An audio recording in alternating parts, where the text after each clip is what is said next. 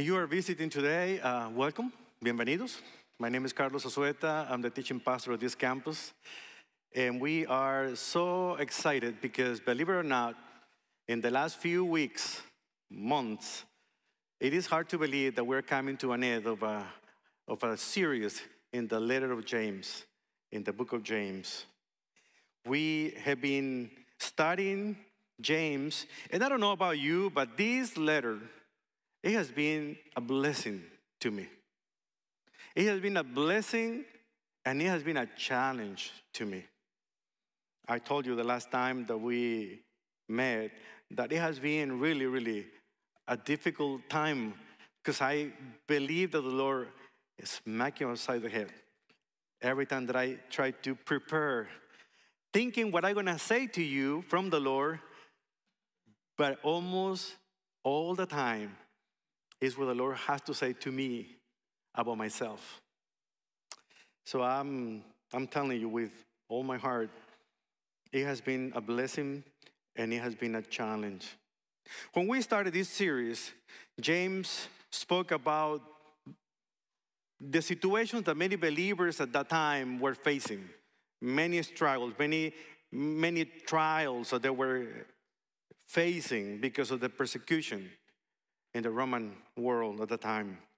And he encouraged them to have joy when they face those testing times, even in those challenging times.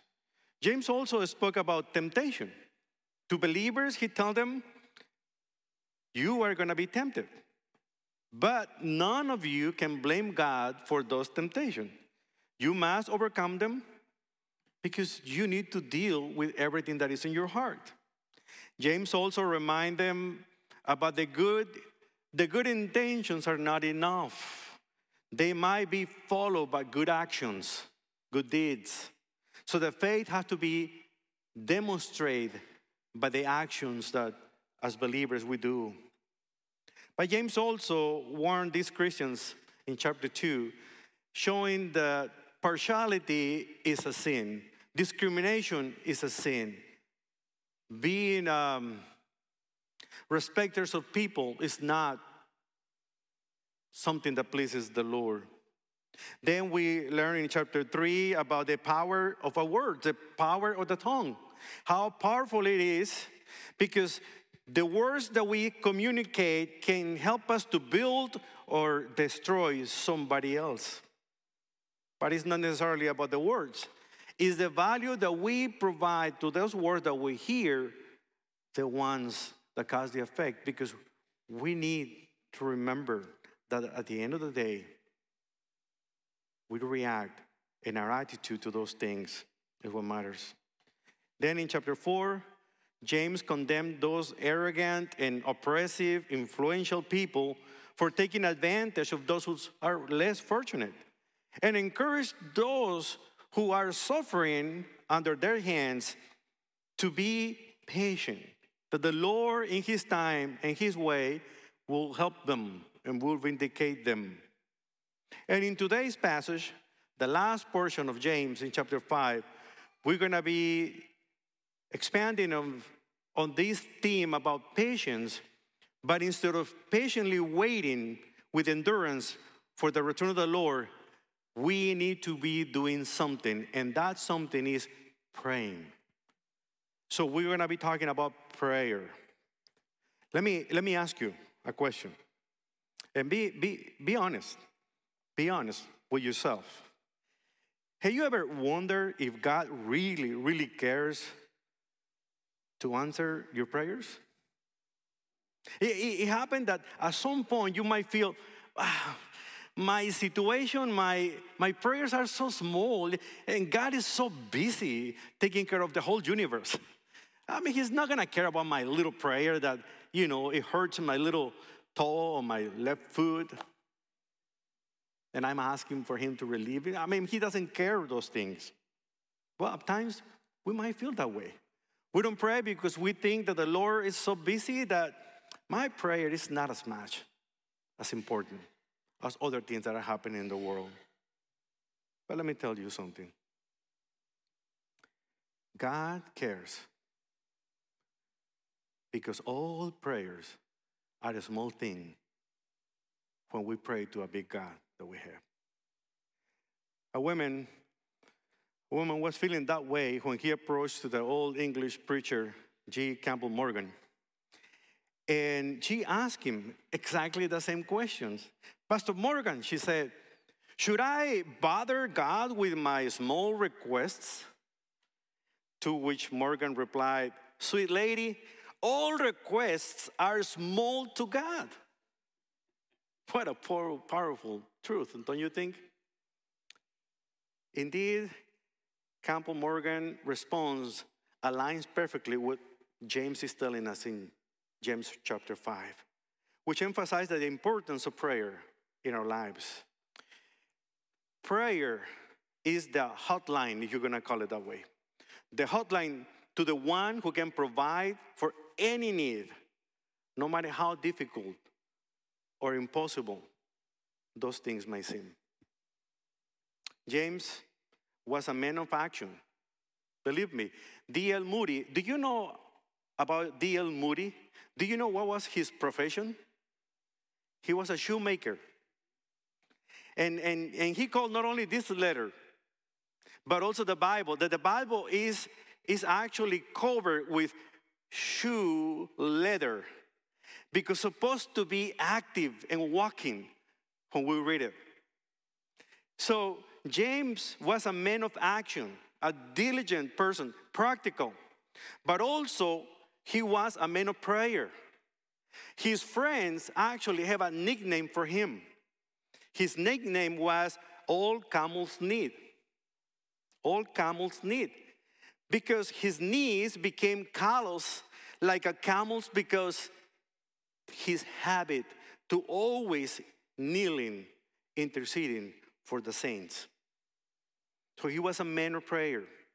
In our last lesson, for instance, we studied that James, advised those who were suffering, those who were in sickness, those who were in sin, those who were in need of healing. He encouraged them. And when you go back to the beginning of the letter, you understand that he was always encouraging to pray, whatever the circumstances they might were facing.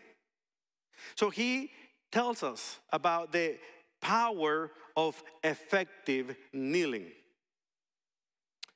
The thread of prayer woven to the letter of James begins in chapter 1, when James gave advice to those whose faith was being tested and who needed help. In James 1:5, we read, if you need wisdom, ask our generous God, and he will give it to you. He will not rebuke you for asking. So pray, ask.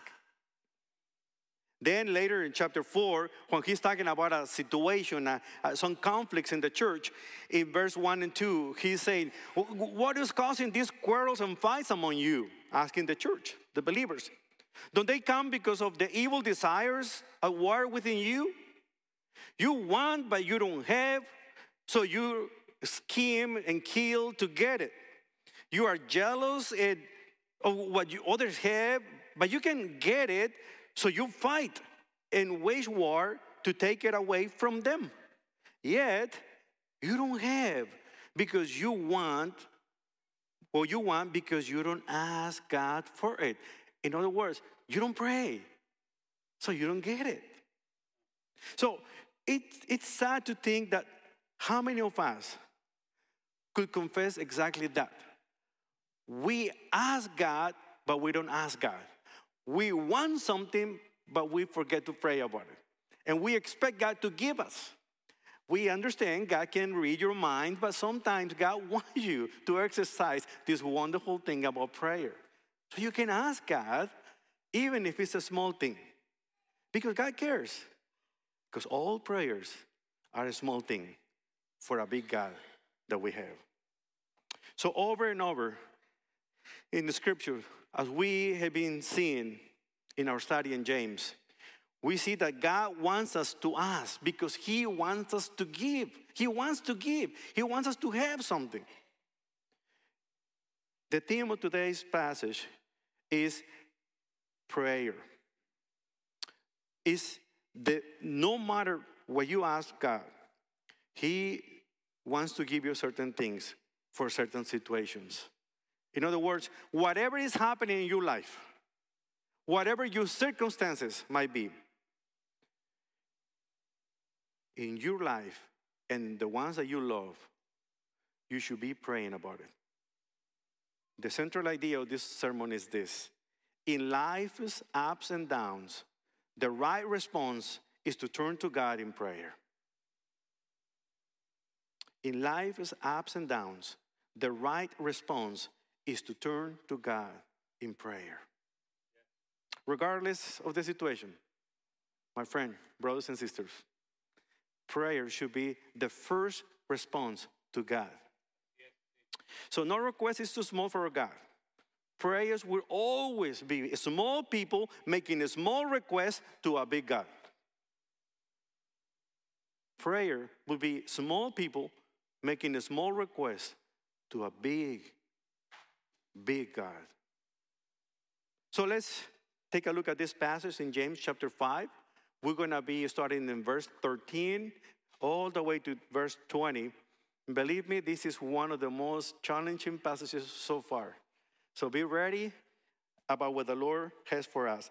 In here, we see how James brings before us 4 practical areas where prayer is essential. 4 areas where he expects us to pray.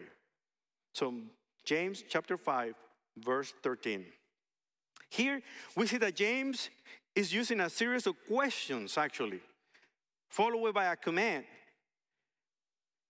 And that's the way that he is calling us to pray. He is asking us to pray, to worship in 4 specific situations. When we are in sad times or in glad times. When we are in sick times or in dark times. Those are the 4 situations. We're going to see each one of them. First one, pray in sad times. Pray when you're suffering. In verse 13, the very first part of verse 13, James is saying, are any of you suffering hardship? You should pray.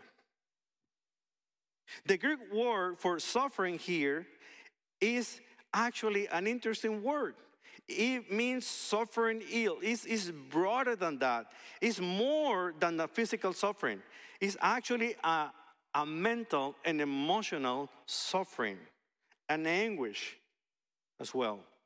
So for those who are in this crucible of pain, James, his counsel is to respond to God in prayer. Not with complaints that we read in verse 9, not with swearing that we read in verse 12 in the last chapter, but with continual prayer. The first response when we are suffering is to pray. Remember that James was writing to Jewish Christians. Yes, these Jews who were scattered all over the Roman world at that time, they were adopting the new faith in Christ, but they were rejected by their own families, their own friends, but also the government was after them. So they were suffering. They understood exactly what suffering was all about.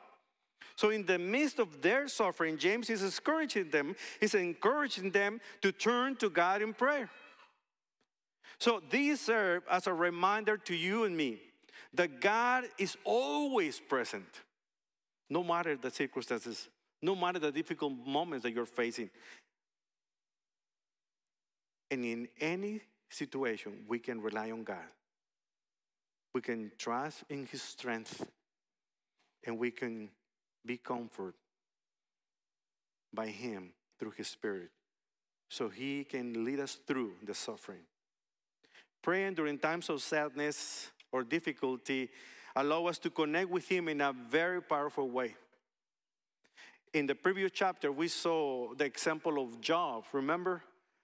It was through the suffering that he went through that he get to know God in a different way. Even though he was a person, a just person, the way that God was talking about him, there was no one like him. When you go all the way to verse 42, almost the last chapter chapter 42, you can see, I think I knew you by hearing about you, but now I know you. Now I have been experiencing a relationship with you through this suffering. So suffering has a special way. In times of sadness, in times of suffering, it's easier for us to turn to God. Do you know that? Those are the moments that we ask God for his intervention. Those are the moments that when a situation happens in the country, in the nation, we see more people coming the next following Sunday to church or something. Moments like that make us aware. It was C.S. Lewis, the one who said that pain is what God uses to call our attention. Is his megaphone for a sleepy world? Well, that might be a megaphone for the sleepy Christian as well. Furthermore, James' exhortation to pray in times of trouble is still relevant for believers today. We'll face various situations, challenges, trials, whether that can be personal struggles or family struggles or financial difficulties or health issues. As followers of Christ, we can take comfort in the fact that God cares. God cares about our suffering, and he's always ready to listen. The problem is this. Believe me, God always answers your prayers. Sometimes he says yes. Sometimes he says no. Most of the time he says, just wait. And that's the one that we have more problems to accept, don't you think? But God always answers our prayer. Prayer doesn't express faith in God to deliver us from trials. Prayer helps us to go through those trials, and God is taking us there. So instead of complaining, instead of grumbling and getting bitter or lashing out to others, we should pray about it. So in all circumstances, the good and the bad, the right response is to turn to God in prayer. This is a powerful reminder for us today. So we pray when we are in sad times. Number two, we pray when we are in glad times. And that's what the second part of verse 13 is telling us. Are any of you happy? You should sing praises. This verse is teaching us that praise is another way of prayer. It's another way to express, to talk, to communicate with God, which we express our gratitude and worship to the one who is in control for everything that he has done for us. So based on James' command to consider trials a pure joy, again, this verse is reminding us that rejoicing is a choice. It's not an emotion. You don't be glad, you are not happy just because you feel you're happy. You choose to be happy. And that is hard. James seems to imply that we should expect to encounter both sadness and gladness, and perhaps to some members of the congregation, they may be experiencing both. So the Greek word for praise, psalteto, is where we got the word psalms. Originally mean to play on a string instrument. I was looking at my brother Rigo playing that beautiful guitar. And imagine that your heart is like a guitar. And the Holy Spirit is plucking those strings. And what produces when he's doing that is certain joy that expresses in a praise to the Lord. This is what James has in mind here. Praying during times of joy and thanksgiving allow us to strengthen our relationship with God and to maintain that heart of gratitude. It helps to recognize that and appreciate God's presence, God's provision, and God's blessings upon our lives. But we need to be intentional in our prayer during glad times. Because even when we are sad, it's easier to come to God and express to Him how we feel. When we are glad, most of the time, not all the time, we forget to thank God for the moments. It's the moments when we think we are so excited that sometimes we forgot that the one who's causing the joy in our lives is the one who needs to hear that from us. In the midst of our busy lives, it can be easy to forget, to overlook the blessing that God has been bestowing upon daily. So when we get a raise or a promotion, thank God. Rejoice, but thank God for that. When we make the last payment on your car, thank God. Rejoice, but thank God as well. When you get the schedule for your school, the one that you wanted, thank God. You're happy, but now thank God. So when the family with a barking dog move out the neighborhood where you live, thank God. You're happy, but thank God for that. Or a child made a new friend, or your dental exams revealed that no more cavities. Thank God for those things. Those small things are important to consider, and we need to thank God for those moments. So wherever we are cheerful and in good spirits, we ought to give thanks to the Lord, singing psalms of praise. By doing that, we can grow in our relationship with Him, because that will foster a spirit of gratitude. So in all circumstances, the good and the bad, the right response is to turn to God in prayer. So we ought to pray when we are sad. We ought to pray when we are glad. We ought to pray when we are sick. And that takes us to verse 14. Are any of you suffering hardships? You should pray. Are any of you happy? You should sing praises. Are any of you sick? You should call for the elders of the church to come and pray over you, anointing you with oil in the name of the Lord. Such prayer offered in faith will heal the sick, and the Lord will make you well. And if you have committed any sins, you will be forgiven. Verse 16, the first portion. Confess your sins to each other and pray for each other so that you may be healed. There is a great deal of misunderstanding result from these verses. Some people, some believers teach from this passage that James is talking about the full physical health is always one prayer away. Others have found that this passage is a justification for the extreme unction, a practice that began in the 8th century to pray for those who are dying. Still others have tried to relate the process outlined by James, the modern practice of invoking God to pray over someone and using medicine anointed with oil. In other words, prayer plus a physician. But let me tell you something. Even though, yes, James might include the physical sickness, the context of this verse is telling us that he is referring to something else. Do you remember to whom he's writing? He's writing to believers, brothers and sisters in Christ. In this context, James is referring, using the word sick, the word asthene, as not necessarily physical illness, but as to be weak. Although this is used in the gospel to refer to physical illness, in the book of Acts and the letters of Paul, we read that this refers, this verse, to the weak faith or the weak conscience of some believers. James used another Greek to talk about sick in verse 15. That's kamnonta, translated sick as well, which means to be weary, to be tired.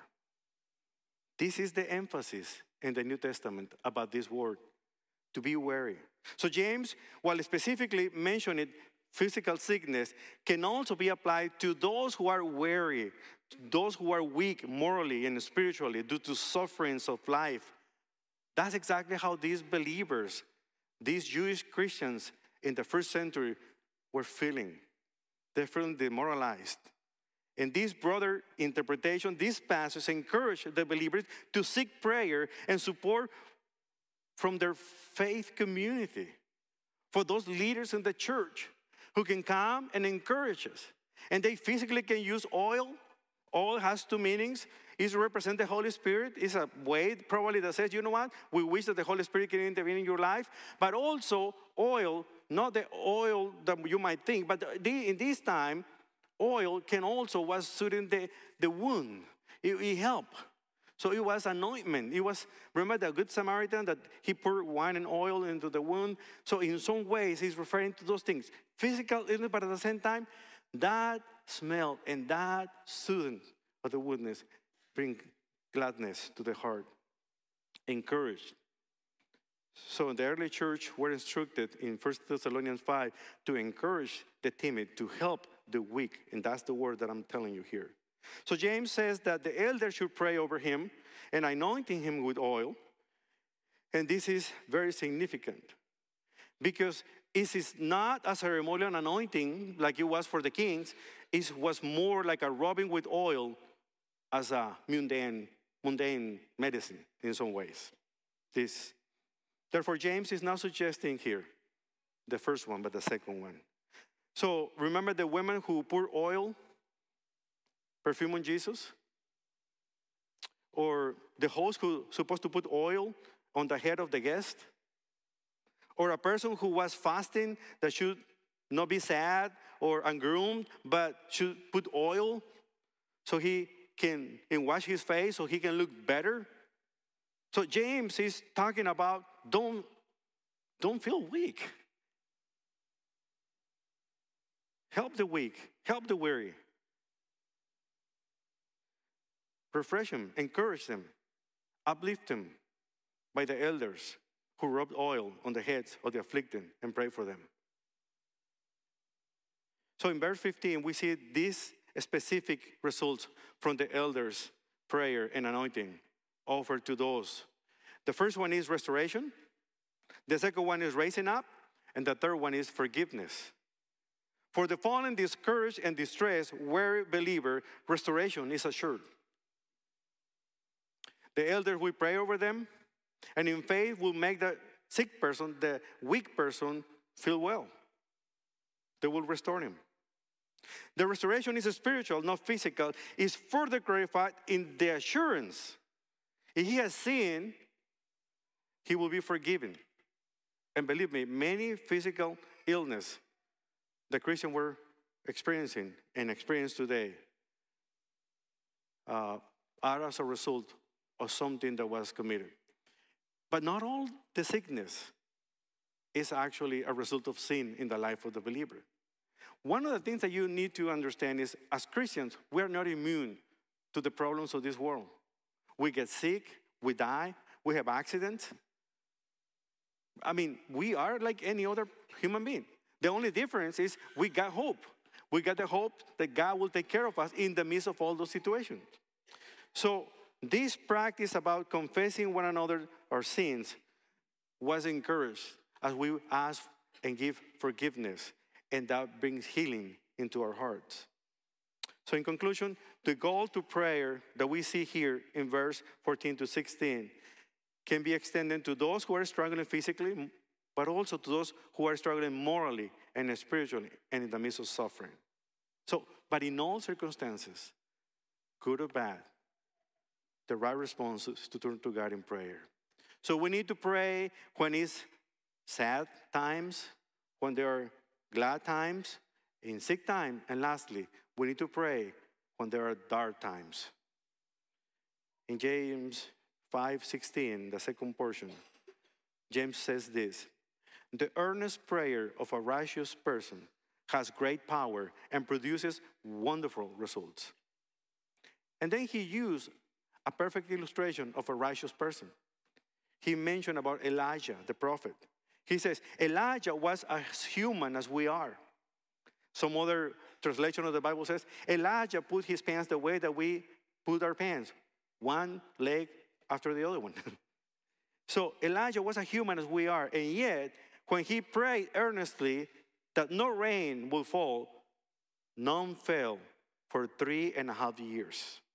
Then when he prayed again, the sky sent down rain and the earth began to yield its crops. James is telling us here that the effectiveness of a prayer when it's offered by a righteous person is powerful. But who is this righteous person? Just by mentioning Elijah here, a man like us. James is telling us that a righteous person is not someone who is perfect or who has no sin, but someone who is simply walking with God, looking to please God, to obey God. So whoever is willing to please God and walking with Him, those prayers are powerful. He uses the example of Elijah, an ordinary person like us. He had the same emotions and weaknesses, vulnerabilities, and strength that we have. Today was praying with power, and the very next moment he was depressed. He was calling fire from heaven, and the very next morning he was running away because the king and the queen Jezebel was after him. So with all the emotional baggage that he had, he was a man who believed in God and trust in God. And his prayers were powerful. So this message serves to you and me.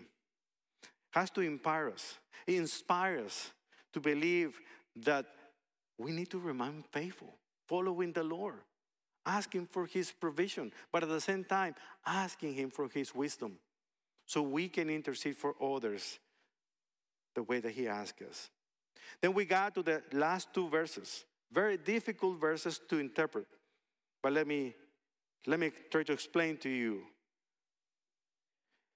Verse 19 and 20 is telling us the final exhortation that James is doing to his readers. James is full of compassion and is asking them to do the following. My dear brothers and sisters, if someone, this is a hypothetical situation. It's not like somebody was doing this, but hypothetical speaking, he says, if someone among you wanders away from the truth and is brought back, you can be sure that whoever brings the sinner back from wandering will save that person from death and bring about the forgiveness of many sins. A lot to say about these verses. So James is not talking about leading unbelievers to salvation, even though it seems like bringing somebody from death might make us believe that this is an evangelistic effort, but it's not. Actually, it's a restoring effort that Christians are supposed to do with other Christians who are wandering away. The phrase wanders away comes from the Greek planao. We got the English word and the Spanish word planeta, which means that they are in one place and later they are farther away, wandering around in the space, unlike the stars who are always in the same position. So those are believers who are drifting away from the truth. So when these believers choose to wander, they have abandoned the truth of God. They have been going after the lies of Satan. And they need to be conscious that there will be consequences for the spiritual departure. But even if more consequences are not visible at that moment, eventually they will experience that. But these believers are in the mind of James. Because those healthy believers who are receiving this letter are encouraged to be mindful and thinking and praying for those people.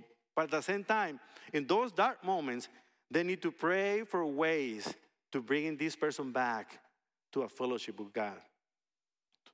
When we say that they're departing from the truth, it means two things. These people can wander away doctrinally. Now they don't believe, they believe in a different theology, or they can wander away practically. Practically, in other ways, they became professors of truth, but not practitioners of truth. They think they're believers, they say they're believers, but their fruits are showing that they are not. So in either case, our response as healthy believers should be the same. We should care for them. We should pray for them. We never had to ignore them. If we can, as much as we can, try to talk them to come back even when they don't want to listen. They might say, I don't want to know anything about the church. I don't want to know anything about the Bible. I don't want to know anything about God. Just leave me alone. You can, in some ways, don't speak to these people about God, but you can continue talking to God about these people. And that's what we need to be doing. And waiting for the moment when God softens the heart and that person is ready to come back. If we succeed in that rescue operation through patience and humility and gentleness and perseverance, James assures us that we will have restored this person to the right path. Then he describes two results of that. One, they will be saved from death. James has this idea, it's a figurative term about death.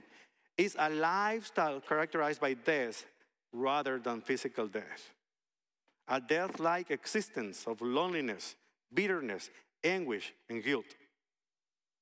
Unless this person is not a believer, then we can talk about the death, the spiritual death, the second death. When you share the gospel with somebody for the first time, that person trusts in Christ. But however, we have also seen that some unrepentant sins can be lead to sickness. That's what James is saying here. That maybe not all sickness are produced by sins, but some of them. At the end of the day, remember that we are all sinners by the original sin committed by Adam and Eve when they rejected, when they, in some ways, rebelled to God. But also we are guilty of the sins that we choose to practice in our lives. But also, their multitude of sins can be covered. When someone is brought back into the fold through the confession and repentance, Christ's forgiveness covers their formerly lost sheep's sins completely, as if they were covered by a veil. So he will not remember their sins no more. One of my professors at Dallas Seminary, Dr. Howard Hendricks, tells us the story of a young man. After straying far out from the Lord, he was finally brought back into a relationship with God. Dr. Hendricks talked to him and he said, okay, tell me, how was it? How was it just to be a believer and then wander away and then tell me, explain to me. To what this young man answered, it seemed like I was being pulled farther and farther out to the sea, into a deep water. And all my friends were standing on the shoreline, hurling accusations at me about justice and condemnation and sin. Then he added, but there was one Christian brother who actually swam out to get me, and he wouldn't let me go. I fought him, and he withstood my fighting. He grasped me, put me a life jacket around me, and managed to pull me to shore. By the grace of God, he was the single reason I was restored. The man refused to let me go. How much do you pray for your son who is not a believer? How much do you pray for your parents who are not believers? For your friends who are not believers? Sometimes you say, well, I'm just tired. I prayed 6 times, 7 times. One of the interesting things about Elijah is when he was praying about rain. We don't read it here, but we can go back to 1 Kings and we can read it. It's when he started praying for rain. It took a little while. He got a servant. And he was telling the servant, he prayed the first time, he said to his servant, go and look outside to see if there is rain. So the servant came back and says, nope, there is nothing in the sky. And then he prayed again, and he sent it again. He said, no clouds in the sky. And he did it 7 times. At some point, I don't know at what time you give up, but the servant probably said, dude, I'm saying, I don't think he said dude, but dude, prophet, this is nothing, man. Let's go eat lunch. I'm hungry. So in the 7th time, he was sent again, and he saw the sky. He saw a little. He said, there is a little cloud like the size of the hand of a man. So go and tell King Ahab that there will be rain. You know, The encouragement that we receive from this passage is for those who we know, either if they are believers or they are unbelievers or professing believers, we need to continue praying for them. Don't get tired. Don't get weary. In His timing, the Lord will open those hearts. And you might be the one who put the lifesaver into that person's life. Because you can become the instrument of God to bring a wayward Christian to come back. In conclusion of this series, the book of James provides to all of us with valuable lessons. In sad times, we need to pray. When we face suffering, difficulties, circumstances, prayer serves as a lifetime connecting us with God and allowing us to draw strength from His presence and promises. Number two, in glad times, we need to pray. During those moments of joy and thanksgiving, prayer is the form of praise that allows us to express our gratitude to God for His blessing and maintain our heart of thankfulness before Him. In sick times, pray. In times of physical, emotional, or spiritual illness, prayer plays a vital role in our healing and restoration. And in dark times, when there seems to be no way, pray, because God will make a way. So these four situations highlight the central role of prayer. But we don't have because we don't ask. So we need to change that mentality today. And I will ask you, let's pray. Let's finish this series. Let's finish this message by praying. I will ask you that you take the best position that you can find. If you want to be seated, that's fine. You want to be standing, please do it. If you want to be kneeling in your space, please do it. If you want to come to the altar, now that we have these new steps, that's the reason why we designed this. Not for us to come down and up. It's for you to come and kneel before this altar. But let's pray. Let's do that. It's time that we believe in prayer. And I know that we believe in prayer. I know that you believe in prayer. But it's time for you to exercise the power of prayer. Whatever the circumstances you're going through, pray. You're happy? Pray, singing to the Lord. You're sad? Pray. You're sick? Pray. If you are in a very dark moment, pray. I will ask our elders to come here. I'm just improvising, guys. Come here. Come into the front. We want to pray for you. We really would like to pray for you. If this is a moment that you feel like, you know what, I need an intervention. I need somebody to lay their hands upon me because this is so heavy for me to carry. We would like to pray for you. It is nothing magical. I'm so glad that we got more than 2 elders so nobody can take the credit. Because ultimately, it's God the one who brings the healing. But He uses us as His instrument, as believers in Christ, to pray for one another. It doesn't mean that the person who is sick is going to be healed just by the prayer. That is up to the Lord. If the Lord wants to be glorified by your healing, so be it. But if the Lord wants to be glorified by you being sick, so be it. For more than 5 days, my wife has been in bed. We don't know what she has. She has a very difficult infection, sinus infection, headache. I have been praying. I have been anointing her with oils. And she still feels sick. I'm just leaving it up to the Lord.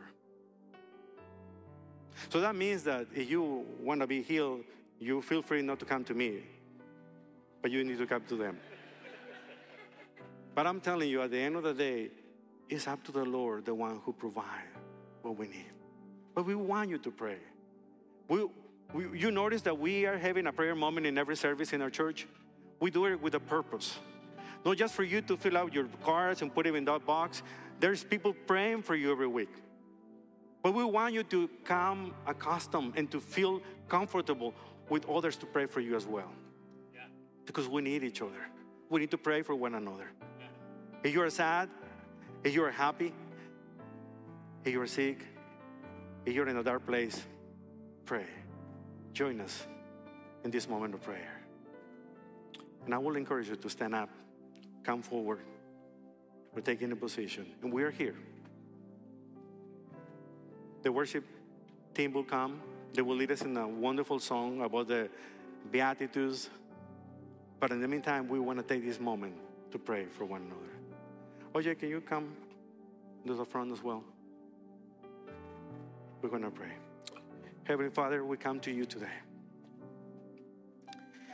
With humble hearts, Father, we trust that you, Heavenly Father, are the one who has control of our lives. We want to present to you, your people, this congregation. Each one of them are going through a difficult time, a happy time, a sick time, or a dark time. And you know that. And you are reminding them, as we finish this series, this passage, that you are providing, Father, a way for them to come to you.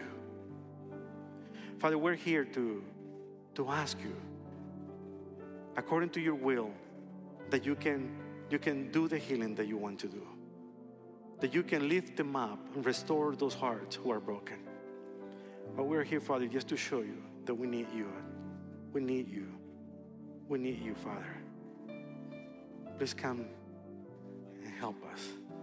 Use your Holy Spirit to fill us and to show us the way.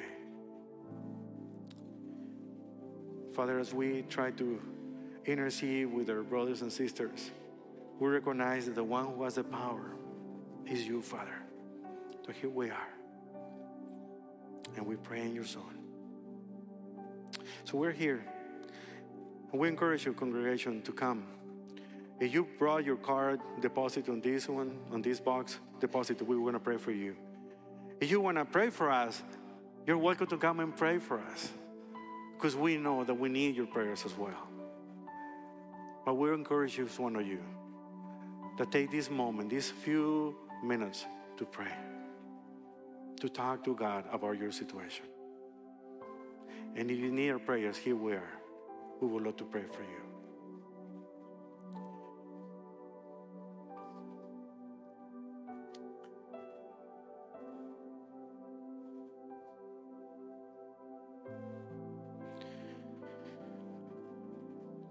Jesus told us in his gospel that to those who are seeking, they will find. To those who will ask, they will receive. To those who are knocking the door will be open. So come to him. Ask him if you need him. Remember that he is here with you.